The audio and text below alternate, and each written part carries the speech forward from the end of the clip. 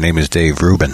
Welcome to Notes on Call and Lessons Online. This lesson is called B.B. King's Mixolydian Blues. Let's listen to a little bit of B.B. King playing the Mixolydian Blues.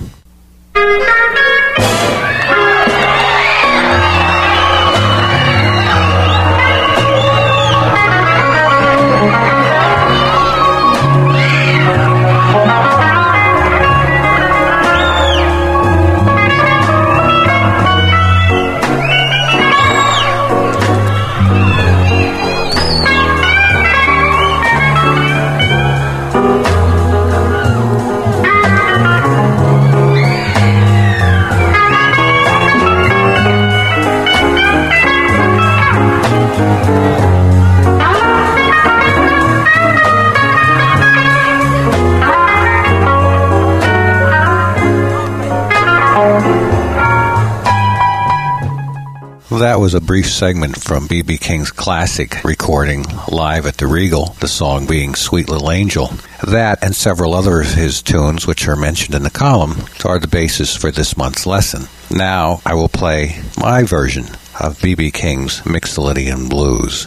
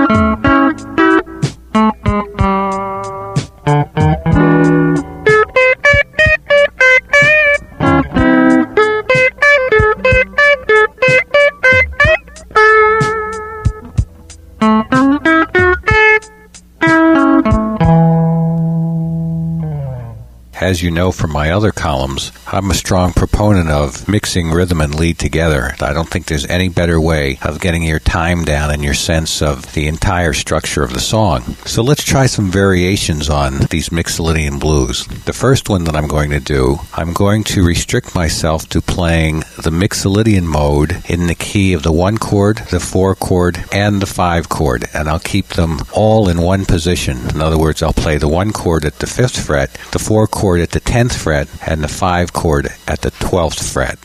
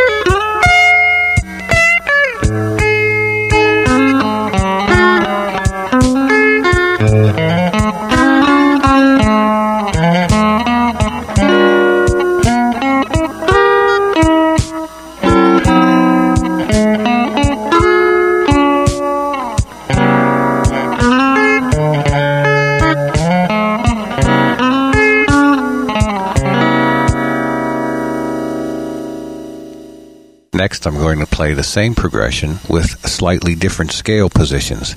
I'll still use the 5th fret for the A or the 1 chord, but I'm going to play the D or 4-chord Mixolydian mode also at the 5th fret, with the root note starting on the 5th fret of the A string. And for the 5-chord, the E, I'll play the E Mixolydian mode starting on the 7th fret of the A string.